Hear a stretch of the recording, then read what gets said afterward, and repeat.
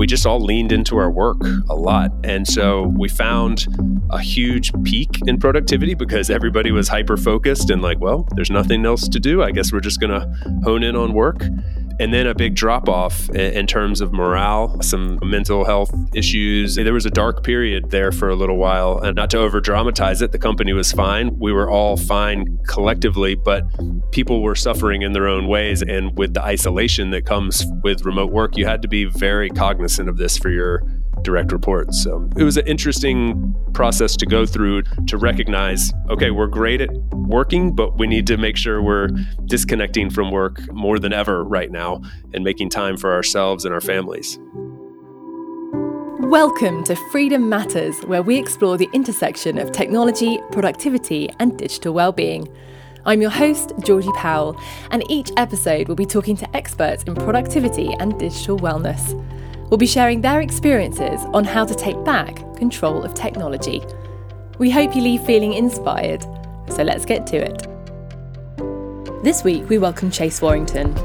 He's the head of remote at Doist, a pioneer of distributed work that specialises in productivity software. Chase is responsible for developing and executing Doist's remote work strategy, co-located events, and advocating for the future of work on behalf of the company. He's worked remotely now for over 12 years and is a regular contributor, instructor and consultant to many of the leading remote work organisations, as well as the host of his own podcast, About Abroad. This episode is the first in a new mini-series which considers the relationship between technology, productivity and the future of work. Today we'll be discussing the growing movement towards remote work and just how to do it well. Chase, welcome to Freedom Matters. It's really great to talk to you. Thank you so much. It's wonderful to be here. To kick off, I asked Chase to share his background, his remote story, and what he does as head of remote for Doist. Yeah, sure. So again, my name's Chase Warrington. I'm the head of remote at Doist. We are the builders of two products that we're most well known for, Todoist, which is a task manager, and Twist, which is a team communication platform built specifically for remote teams. We're a fully remote team of 100 people in 35 different countries. Amazing. In all time zones. And so remote first is really built into our DNA, both the products and the company. So my role currently is head of remote, which is to oversee our whole remote work operations and also be looking externally for how can we continue to improve, continue to stay on the cutting edge of remote work. It's been such a big part of our success. We want to keep it that way.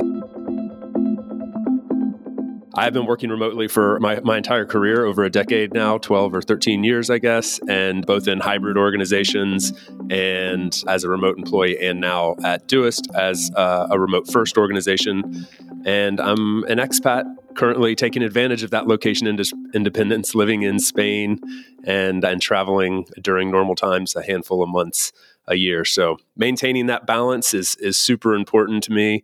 I wouldn't be able to do all that without having some sort of productivity system in place. And so thinking about these things that we're going to discuss today it's right at the center of my life. That's amazing. And so Todoist, when they started out, as you say, was remote first from the start. I know there are more and more companies now that are choosing to do that, but that was an early decision. What were the thoughts behind that?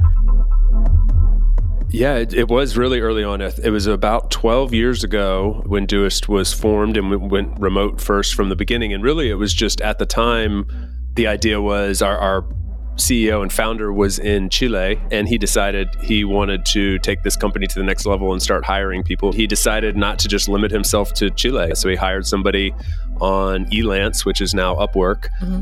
And then it just sort of went from there. He thought, well, this is working really well. I've got somebody in Poland, and why not hire this guy who's in Denmark and this guy who's here and there? And then before you know it, we had a team of 100 people that were all sort of hired this way. And how many more companies are you seeing starting to make this transition and to launch in this way or to shift their business completely to remote? It's just exploded over the last 2 years have probably pushed us forward 10 to 14 years, or depending on which survey you look at. But it's gone from being very much so a niche to now 15 to 20% of companies will lean towards remote work as the default. And then 75% of companies will be hybrid in some format or other during 2022. It's really quite amazing.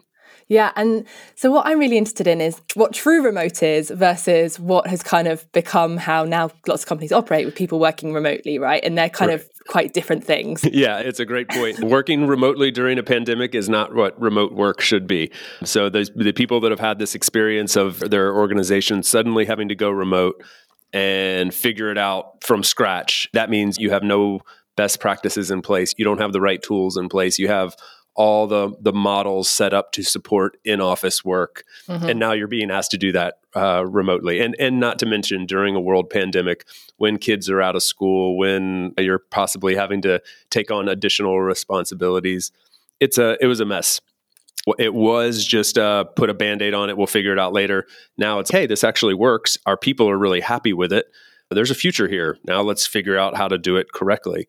And so at the very core of how to make it comfortable for all people involved are a few key principles. One of them is leaning really heavily on asynchronous communication, which is a buzzword that's thrown around a lot, but it really just means communication that doesn't expect immediate responses. So not expecting meetings as the default, as the go-to. That's the most synchronous way you can meet up or that you can communicate. So you've got teams that are used to saying every 5 minutes, hey, let's have a meeting, throwing everybody into a conference room so that you can get anything done.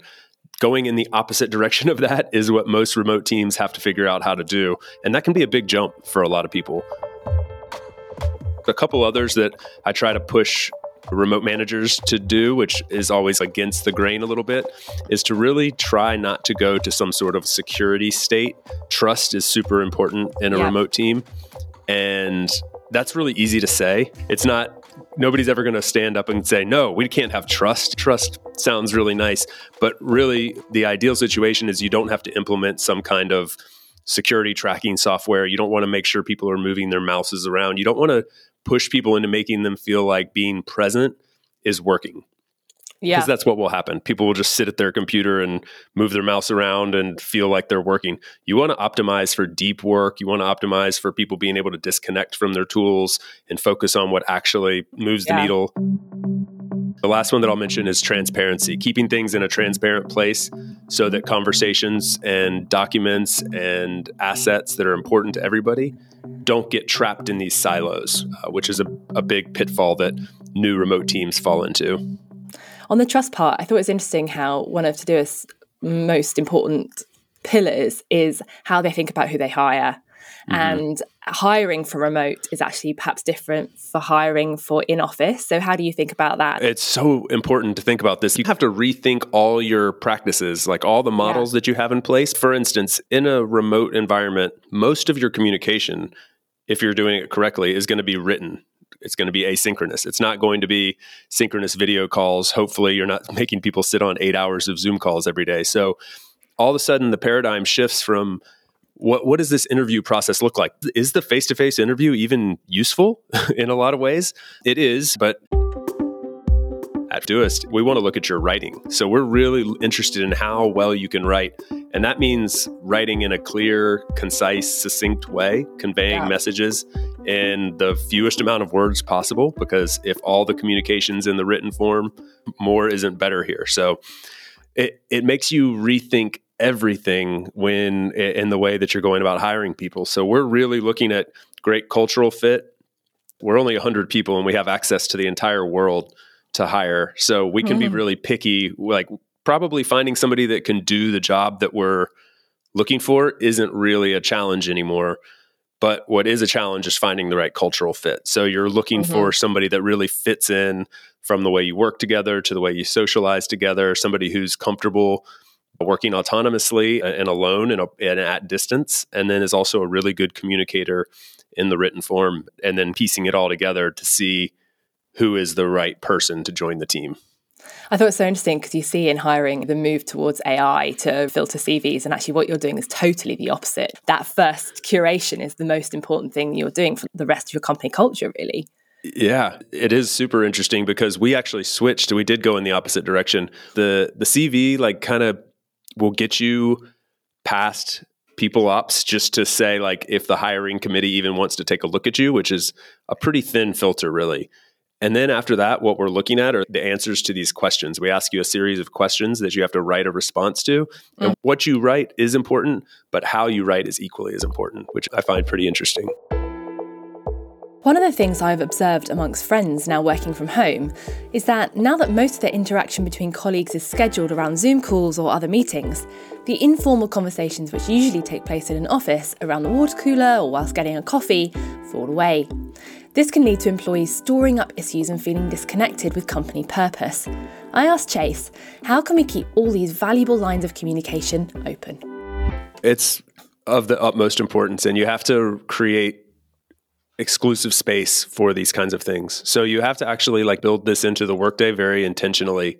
And intentionality is another word that I think might get tossed around a little bit too much when we talk about making this transition, but I think it's super important. So this is a great example.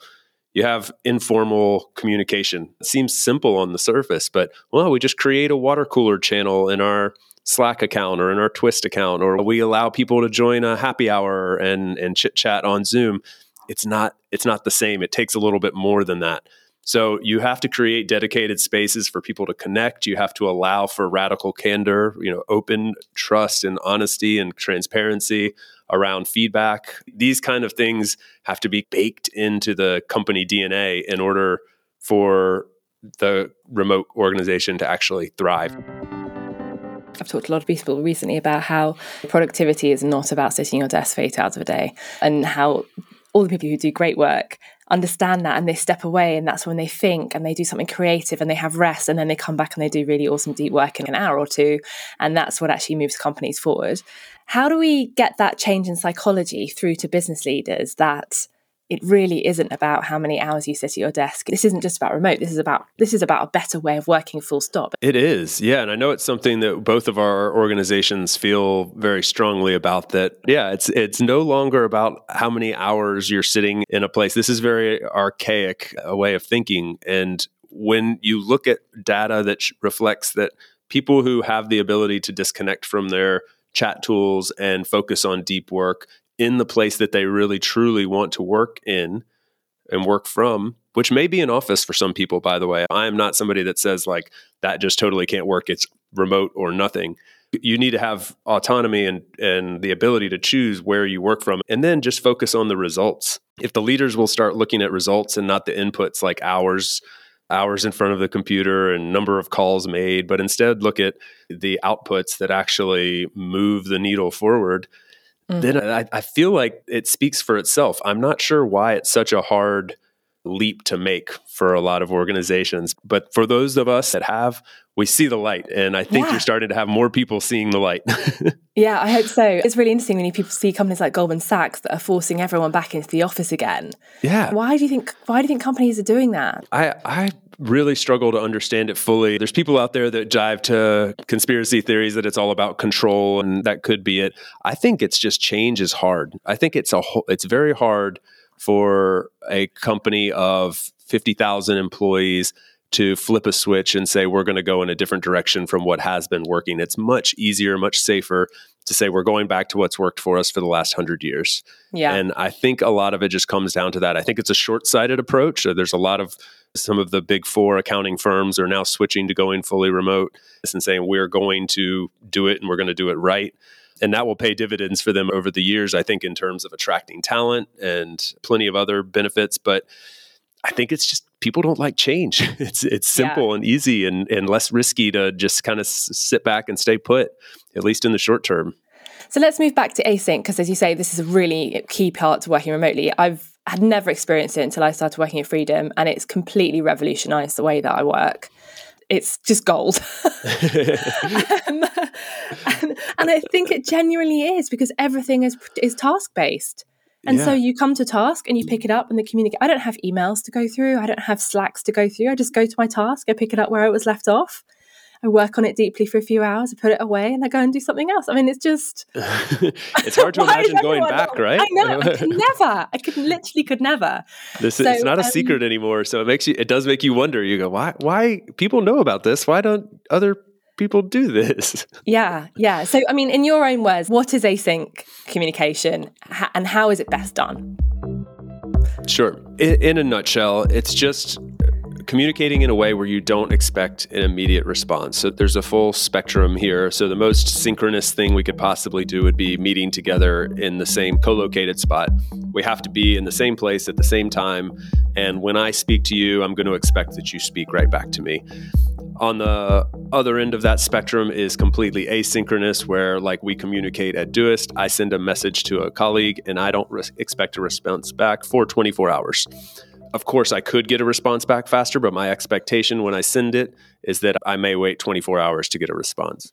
Then there's everything in between. So everything from chat to email to Zoom calls, all these elements play in between those 2 points. And so at Doist, for instance, we are uber asynchronous, and we optimize for async because we want to allow our teammates to disconnect from their chat tool. We kind of have this mantra that chatting isn't working. So if we want our people to be at their best, then they shouldn't be addicted to their chat tool.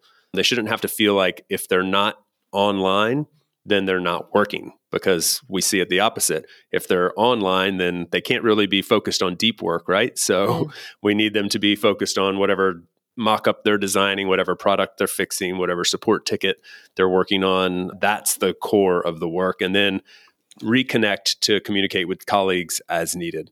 It takes a lot of autonomy. It takes a lot of trust. But if you build your culture around those things, then it can be hyper successful. We do have strict standards around, like, if I was to be working on a Saturday and left a bunch of stuff in Twist, and then Monday morning my colleagues came in, they would be like, why were you working on Saturday? What's going on? As opposed to the opposite, where maybe in a lot of cultures you would be praised for something like that. You would be slapped on the wrist here. Yeah, that's a really significant culture change, I think, as well, which is really hard for people to navigate. I feel like it's ingrained in me. You know, I used to work in management consulting. It was always how hard you work. It's like a badge of honor. How have you personally moved away from that? I come from a similar background. I grew up in the US, and I went to business school. I went into that world and the finance industry at first, where, it was a work hard, play hard mentality, and the early bird gets the worm kind of thing. And we praise the people who come in on the weekends and who put in the extra hours. There's a lot of emphasis on the inputs there. The butts in seats matter in that mentality, and showing up and being present is seen as, like you said, a badge of honor. So I have never really understood that. And I'm lucky at Doist. It's very much so a part of our company culture that you don't get any credit for that. We don't track hours at all. And like I said a little bit ago, you actually will get slapped on the wrist if you were, for instance, working on the weekends. If we can see that you are working a bit too much, if you're working when you're on paternity leave, on vacation, things like this. So that's a big part of our culture. And I think the reason is because we are plenty productive at work during the time that we are working. Because of the way we're set up and the optimization for productivity and remote first and asynchronous communication, we don't really need to squeeze more out of people by asking them to work on their weekends. Instead, we need to put some bumpers on the sides and kind of make sure that people don't get outside those working hours and overwork. That's what most data will show, is that most remote workers are more likely to burn out than they are to underwork, which is kind of interesting, because most managers at first really want to try to figure out, how am I going to know that they're working? How am I going to track their work now that they're working remotely? But all the data shows you they're probably just going to burn themselves out because they're going to work too hard, because they don't have those limits and those boundaries in place. They don't have you looking over their shoulder. They're not getting credit for just being in an office. So they're going to want to prove to you that they are working by overworking. So it's your job as a manager in a remote organization to keep the team in line in that regard and make sure that they don't burn out. So I think that's really why we've baked that into the culture, is that it's really important for the long-term gain of the company.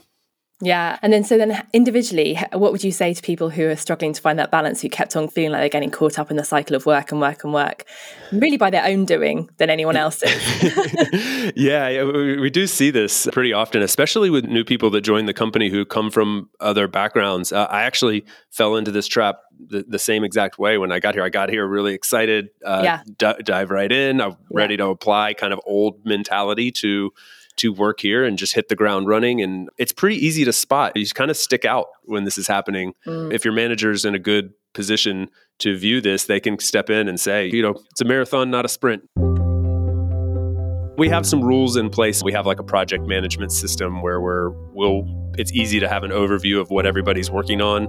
Yeah. And therefore we can say, okay, this is probably going to be too much on your plate. We also allow people and we encourage people to say no a lot.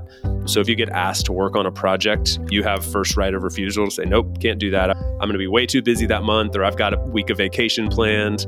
That won't work for me. And we'll never ask you to move your vacation or move something else in your personal life around so that work can take precedent. We'll always move the work obligation. So I think being unapologetic about these things and just sticking to our guns in a way has really helped everybody feel comfortable saying, okay, I'll settle into this culture. And then once you get into it, it's hard to imagine going back. Yeah, for sure. And if someone's working part-time, how does that work? I think about it like when you buy a car, there's a price for the car, right? You're not like, well, how many hours did it take to make this car? And how much did this person work and that person work? And no, you just buy the car. So the same for you, for instance, or for our translators. I would love to be like, the work that you do is $1,000 a month or $2,000 a month or whatever it may be. And just that's what and sometimes it'll be a little more, a little less, but I would love to get to that. Yeah. Yeah. Scoping on output rather than hours in. Yeah. I love that. Yeah. Really important. Now, I know you as your company started to grow and you were all working remotely and asyncly, you felt like some of the rails fell off a little bit and the cadence and the productivity of your company started to dwindle a bit. Can you talk a little bit about what happened there and then how you kind of got things back on track again? Yeah, so we had a really interesting period at one point. One of the leaders in the company wrote this open thread in Twist, sent to the whole company saying, have we gone off the deep end? And interestingly, what it was referring to wasn't so much about productivity. It was actually about the other side, which was more the social aspect, the culture. We had gone so deep into leaning on asynchronous communication and this mentality that meetings are toxic and never need to see each other. And we had our one annual retreat per year, and that was really the only time we would see each other. And that was great. But then we had the other 51 weeks in the year. We just weren't prioritizing anything other than productivity for a little while. And we had to backpedal a little bit and rethink some things and make room for that human element. So what kind of things have you done? So we've implemented quite a bit to address the social side or the human element of remote work. They range from some being synchronous, like in-person activities. For instance, we have our once a year company retreat where we bring everybody together in one place for a week. We have about 6 months later, we have mini retreats, which is your individual team gets together in a co-located place. And then we started introducing some one-off perks, I guess you'd call them. So we send a brand new hire, will be assigned a mentor on the team. They'll go live alongside their mentor for a week and train with them, have some fun, go out, see where they live, work. It's a nice bonding experience for a new employee. We started reimbursing people for meetups if they wanted to go meet up with a colleague. I went recently and met up with a colleague of mine up in France and spent a weekend together, and the company reimbursed the travel expenses for that. We built out some asynchronous games. We added some bots to Twist that will like prompt people with questions. So, hey, what did you do this weekend? Or what's your favorite holiday? Or what's something interesting about the country you live in that nobody else knows? And then we've even got a bunch of things baked into the onboarding process to get people to talk about themselves so that we can build some bonds early on with new employees. We created a bunch of chat spaces so people can talk about things that they're interested in, like coffee or travel or working out or parenting or gardening or book club. Or we've got 25 different spaces where people can go. But I don't think how we socialize is how we build culture. It really is about the work. That's what actually unites us. But there's a piece of the pie that was missing, and we filled that in with some of these activities. That's amazing. And then you said there was a wobble in the pandemic as well.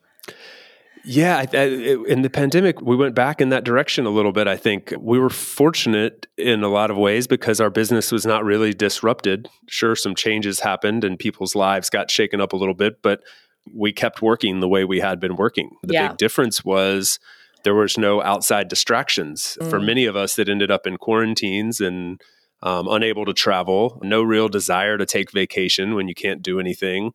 We just all leaned into our work a lot. And so we found a huge peak in productivity because everybody was hyper-focused and like, well, there's nothing else to do. I guess we're just going to hone in on work. And then a big drop-off in terms of morale, some mental health issues. There was a dark period there for a little while. And not to over-dramatize it, the company was fine. We were all fine collectively, but people were suffering in their own ways. And with the isolation that comes with remote work, you had to be very cognizant of this for your direct reports. So it was an interesting process to go through to recognize, okay, we're great at working, but we need to make sure we're disconnecting from work more than ever right now and making time for ourselves and our families. Yeah, and it's harder to see that same, if you see a colleague comes into work in the morning and you can tell they're really tired or, it's just easier, isn't it, to sense a mood of someone, what else they might be going through in their personal life than it is when you're remote. It comes back to that intentionality word again. As a remote manager, you have to actively try to engage in what's going on in the personal lives of your direct reports. 70% of my communication with somebody on my team will be more about their personal life, what's going on, their workload, trying to manage those elements, not so much looking for how do we get more out of this given project or how do we strategize. It's really just keeping your finger on the pulse of what's going on in their lives and personally, because you can't see that. You don't have those physical context clues anymore. We forget, a lot of us, that what's happening in our home country is one thing, but when you're on a global team, everybody's having different experiences. So there's an extra layer of empathy needed and to really be cognizant of everybody's situation. Yeah, and I think it takes a lot of compassion. And I heard some great recommendations about when interpreting communication to always assume the best, really, because there is oftentimes opportunity for misinterpretation, which I assume is one of the reasons why you pick great writers. But there are a lot of times when wires can get crossed. Yes, yes. And it's important to also encourage, like when we talk about writing, it's also about expressing yourself. Little things like using emojis and reactions and showing some character in that way. I mean, we're not writing an encyclopedia here, we're communicating with other humans. So fostering this and embracing some of the fun sides of technology within your workspace is really important to keep your finger on the pulse in that regard as well. Amazing. So if you were going to paint the picture of the perfect remote working utopia company, how would you describe it? Oh, wow. This is a great question. First of all, where it all starts for me personally, I won't speak on behalf of Doist, just my personal opinion. What is the most important aspect for me is that everybody has true flexibility over when and where they work. I think that there's so many reasons why that's so important. But when people have the ability to choose where they work, when they work, and how they work, then they can produce their best work, but they can also really live the most balanced life, which I think that's what this is really all about, is actually taking a step forward in terms of how we live our lives. And work is just a piece of that. And we can be really, really good at that piece and then also have the other pieces in place. So a company that optimizes for that in the remote setting, and whether that may mean also having a co-working space or a co-located space where people who choose to go there can go, if it's set up with remote first principles in mind, meaning like asynchronous communication and decisions aren't made in the office, but they're made collectively as a group, highly focused on transparency and not defaulting to Zoom meetings and enforced Zoom happy hours as your only way of socializing, then I think you have a nice recipe for success and for people to live very happy and balanced lives. Perfect. Thank you so much, Chase. Have a wonderful rest of week. Thanks for being Freedom Friends. We really appreciate it. And I hope to talk to you again some other time. Enjoyed it. Thank you, Georgie. Okay. Have a good week. Bye. Bye-bye. Thank you for joining us on Freedom Matters. If you like what you hear, then subscribe on your favourite platform. And until next time, we wish you happy, healthy, and productive days.